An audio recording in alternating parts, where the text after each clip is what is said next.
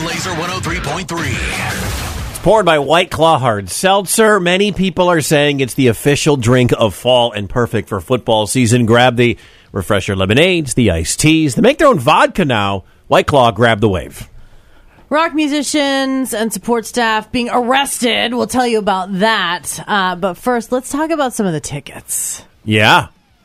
That we have to give you 2 more chances with Susie and Andy to score those Static X 7 Dust tickets. And then you always have your second chance at laser1033.com. If that is not a main internet destination for you, bookmark it now. Laser1033.com. While you're there, sign up for the TNA email club as well. You will not miss anything. We got some more cool stuff coming down. Yeah, pending you open the emails that we send you. You got to do that, too. Open them.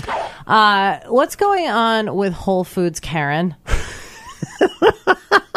So you're walking through Whole Foods, and you're listening to the music that's playing.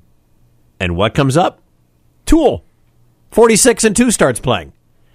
According to this post, a woman filed a complaint with a Whole Foods because they were playing, quote-unquote, death metal.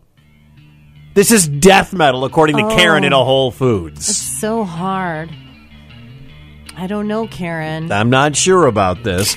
She had an upset look on her face. She filed a complaint with the manager. Somebody just recorded the whole thing and then put it up online, of course. She probably heard the beginning and thought it was Bublé or something. Oh, this is kind of nice, isn't it? Oh, wait, what about right here? This death metal.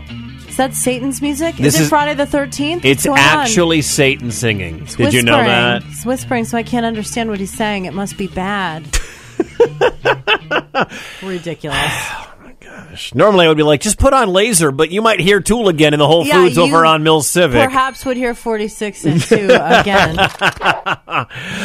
Picture yourself as a member of Shinedown's crew. Now, this isn't Brent Smith, but these are members of the crew, photographers, roadies, guys, and they're in Arizona, and they're in their hometown. They're in Scottsdale. This is where they're from, or at least one of them is.